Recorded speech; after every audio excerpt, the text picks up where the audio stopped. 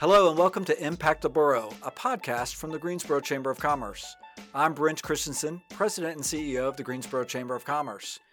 Each week, a Chamber staff member will sit down with a guest to discuss what we're doing to start and grow businesses, create quality jobs, develop our workforce, and tell the inspiring story of Greensboro to the world. This podcast is brought to you by Truliant Federal Credit Union, a modern, mission-driven financial institution focused on the needs of its members, the businesses it serves, and our community. With 5 locations in Guilford County, including a dedicated commercial lending office at Friendly Center and a highly rated mobile banking app, Truliant makes it their business to help you grow yours. Visit Truliant.org for more information. This week we hosted our annual State of Our Community event virtually. Since much has happened in 2020, we couldn't pick just one keynote speaker.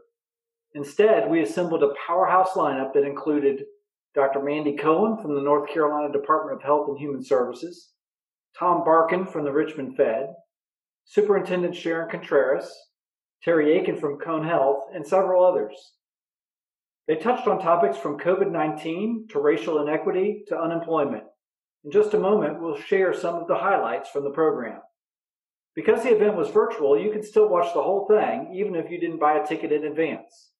Just go to greensboro.org/SOOC2020 to register. The cost is $30 for Chamber members and $45 for non-members. And now, here's a little teaser of what you can expect.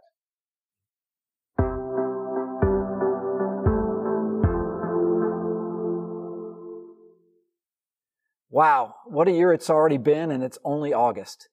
8 months ago at the Chamber, we thought that doing an annual lunch rather than an annual dinner was going to be the biggest change in 2020. And now I'm not standing in front of all of you all in person. I'm in front of empty chairs at Triad Stage in downtown Greensboro on the set of Pride and Prejudice, one of my family's favorites, which was set to open in March but was never performed. Even with all that's changed in the world since then, this is still my favorite day of the year. Especially this year because I get to talk about our resilience as a community. Neighbors helping neighbors and standing up for what is right.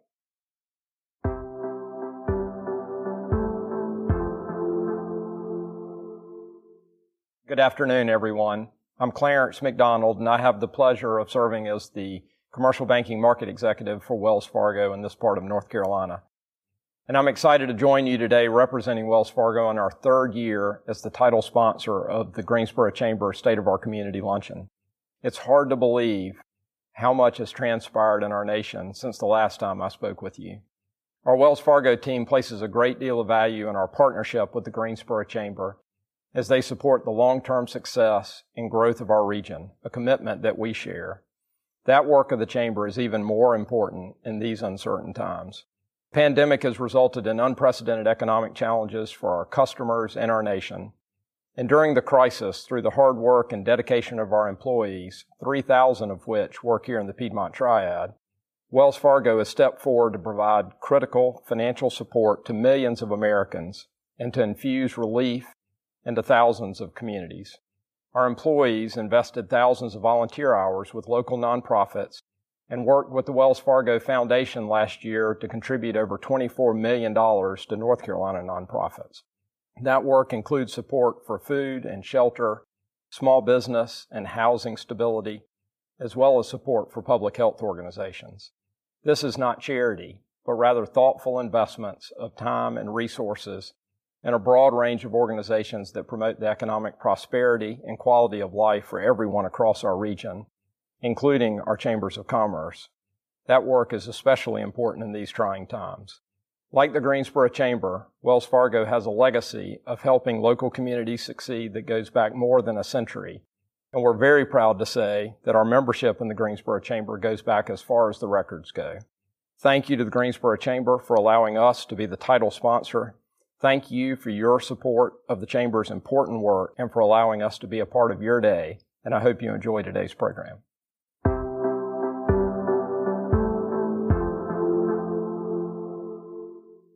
Our first speaker of the day, while he doesn't have a crystal ball, can help us as a community see what our economic recovery might look like. Tom Barkin is the President and Chief Executive Officer of the Richmond Fed. If you were with us in November 2019 for our Economic Forecast Luncheon, you saw Tom in person. However, since Tom is based in Virginia, he joined us by Zoom late last week with a few members of our board for a Q&A session. It's great to be with everybody. The last time I was with the Chamber in Greensboro was in November. And, what I told you then is what I'll repeat now, which is my background's a little different than most Fed presidents. I spent 30 years in business, so I hope you'll find my views interesting and relevant. I will say I speak for myself and not for the entire FOMC, and that frees me up to allow your questioners to ask whatever they want. I was asked to talk about the economic recovery. I might just start with the economy today. And I like to say there are two economies.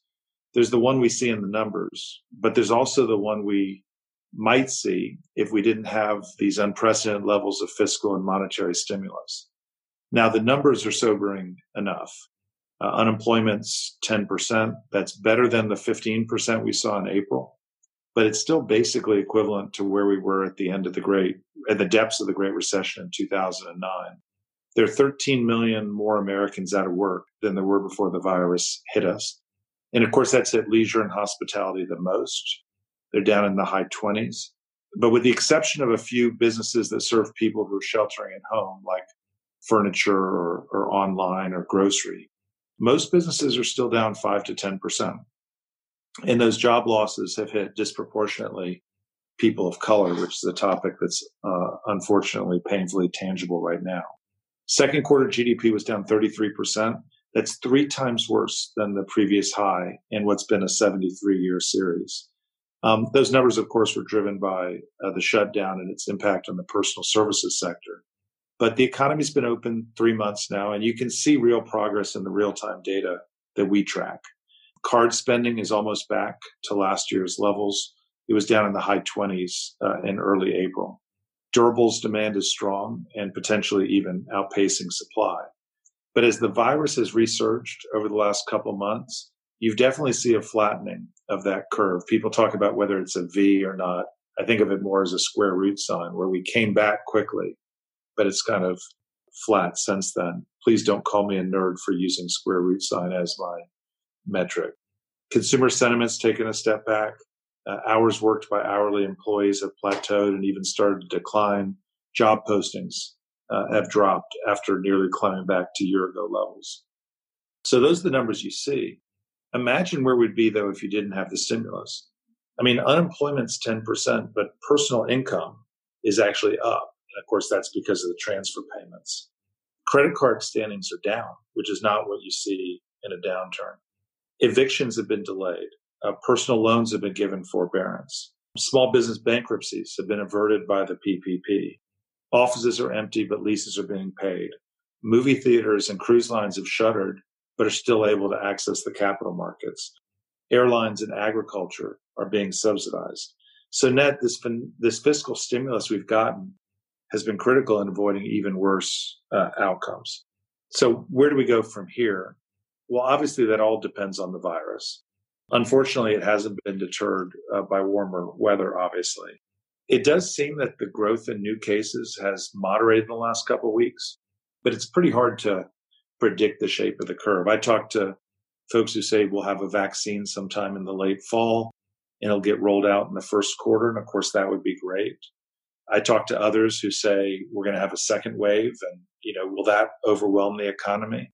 Or are we going to live with some middle ground where the virus persists, but we come up with methods, whether they be masks or otherwise, to be able to handle the infection risk? Similarly, it's hard to predict the path forward on stimulus. Are these executive orders going to deliver enough to get us to the other side? Are Congress and the White House going to be able to agree? And if they do, is the money going to be enough to bridge to the other side of the virus? And you can see from all these questions that uncertainty is high. And in particular, I'd point to uncertainty in 3 places.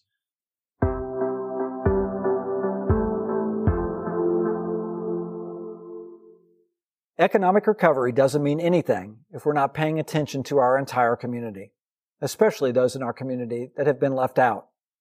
Back in June, with the death of George Floyd, our country as a whole began to look at issues of injustice and systemic racism. We reached out to our friends at the Greensboro Public Library and created the One City, One Film program so that all of us could watch the film, The Hate U Give. That way, we could begin the conversation about systemic racism, policing, and other issues that affect us all here in Greensboro. That was just one program, and we know we're far from done with this topic. We are committed to looking at the issues facing our community through the lens of equity. None of our topics today are in a bubble. Each takes on a different meaning when we consider how each of our residents of Greensboro are impacted. Today, we are excited to have two leaders in our community with us to shed some light on small business economic recovery and the issue of access to capital within the Black community. Ivan Canada is the Executive Director of NCCJ, a human relations organization working to build communities free of bias, bigotry, and racism by promoting understanding and respect among all cultures, races, and religions. Wilson Lester is the Executive Director at Piedmont Business Capital, a community development financial institution, or CDFI, that through flexible financial products and sound advice creates opportunities to make socially responsible investments that revitalize communities in the Piedmont area of North Carolina. I'm thrilled that they were able to take the time with us today, and I asked them to take it away. Go ahead, Ivan and Wilson. Well, Wilson, I am thrilled that you and I get to share the stage today to have a conversation that I know is extremely important to both of us personally, professionally. And I want to jump off this conversation, I think, by starting to talk and frame the conversation around what do we mean when we talk about equity. It's a word that gets tossed around a lot right now. Mm-hmm. Sometimes it can be seen as a buzzword, right? And I think that there are times that people can get equity and equality confused. And so, coming from NCCJ's perspective, we at NCCJ think about equity around giving people the tools, the supports, the resources, the things that they need to be fair, successful, and set people up for success, right? Mm-hmm. And so that may be very individualized based off of different types of people, different lived experiences, historical factors, all those kinds of things. Another aspect of that around equality, right? Like we would define that as giving everyone equal opportunity and access. And so while both of those terms are tied to fairness, getting to a fair goal, the process is very different. And so I think it is important as we begin this conversation and just for communities as we begin to sort of think about like what does an equitable society and community look like, that we've really got to get clear on what that is. So based off what I've shared so far, what would you sort of add to that? Any other kind of nuances that you would bring up? No, I think what you said was really important, and I agree with it 100%. I think the illustration to it, and there's been several out there that you can research, but if you compare the majority of America to the BIPOC population in America, and particularly African Americans, think as if we're running a 10-lap race. And the parameters are who finishes the 10-lap race first. For African Americans in this country, we waited hundreds of years before we started running the race. So folks were able to make 6 laps around the track before African Americans and then subsequently other people of color that live and have come to this country are held to needing a boost in order to get to a point where we can finish the race at the same time. It's not that we don't want anybody to not finish the race. I think all of us collectively want to see people reach the same goal, but being able to get there in a way that will be effective for generations of people right now require an accelerant.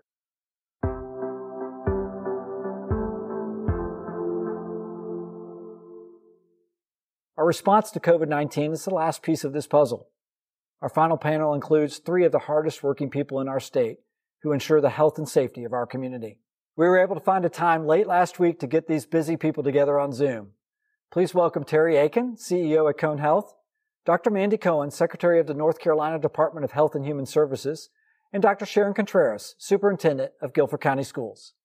Well, hello. Really glad to be here virtually, which is kind of the way of things in this era. I always personally look forward to our State of the Community Luncheon. And like everything else, it's different this year. Really excited to be joined by 2 of my favorite people and really amazing leaders in both education and public health. Dr. Mandy Cohen, Secretary of the North Carolina Department of Health and Human Services, and also Dr. Sharon Contreras, Superintendent of the Guilford County Public Schools. Thank you so much both for being with us. We're really coming together today to share some information about how our organizations are working to address the COVID-19 pandemic, particularly with regard to public health, healthcare, and our K through 12 education system. All three of us certainly know that this has been an extremely challenging time for everyone, continues to be so, particularly for our businesses and for our economy. As immediate past chair of the Greensboro Chamber of Commerce Board, I certainly understand that these short-term challenges are significant. I also know that our meeting these challenges really are necessary to bring about the long-term economic strength and prosperity that we all need. Said another way, we have to do many of the hard things now to ensure that people in our communities will prosper. On that note, I just want to say on behalf of Cone Health, really, and our healthcare systems across the state, we appreciate all this community has done and continues to do. This has taken sacrifices, basic things like wearing masks, socially distancing, not going out away from home any more than you have to. This has all made a difference and will continue to make a difference. At the same time, I think COVID-19 really has highlighted some of the equity issues that we have for our communities. This pandemic is affecting citizens differently from an economic and educational and a health perspective. At Cone Health, for instance, COVID has really shone a light on some long existing inequities, and we're working to tackle them every day. We've done things like increased access, taken mobile testing to the people in the community, and really try to prioritize those in greatest need. We're working on this in close partnership with North Carolina's public health and education leaders. So with that, I'll now ask Dr. Mandy Cohen, and again, thank you for being with us, Dr. Cohen, to share some of her thoughts on equity issues and the health and economic challenges we're all facing. Dr. Cohen? Thank you, Terry, for inviting me here, and hello to everyone. First, I just want to take a moment to make sure that everyone knows that how appreciative I am of Terry's leadership at Cone. I will say that he has been on the leading edge of all of the types of initiatives that we've done long before COVID been working on. I think he and his team at the forefront of moving towards value and getting the most out of all the dollars we spend in the healthcare space, but really focusing on health. And really reaching beyond his four walls of the institution. So thank you, Terry, for that leadership. And I think it puts your community in a really strong place and to be able to respond and recover from COVID-19. But we have a lot of work ahead of us.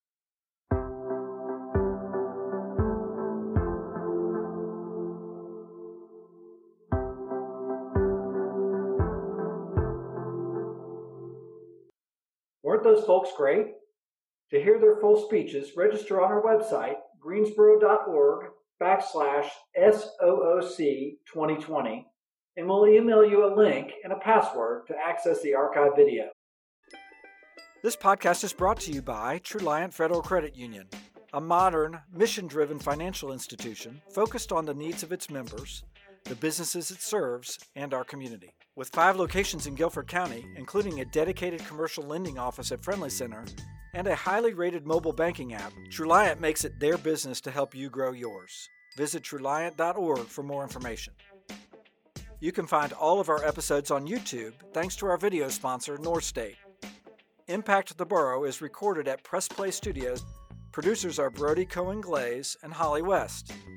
You can follow us on Instagram, Twitter, and Facebook at GSO Chamber. See you next time.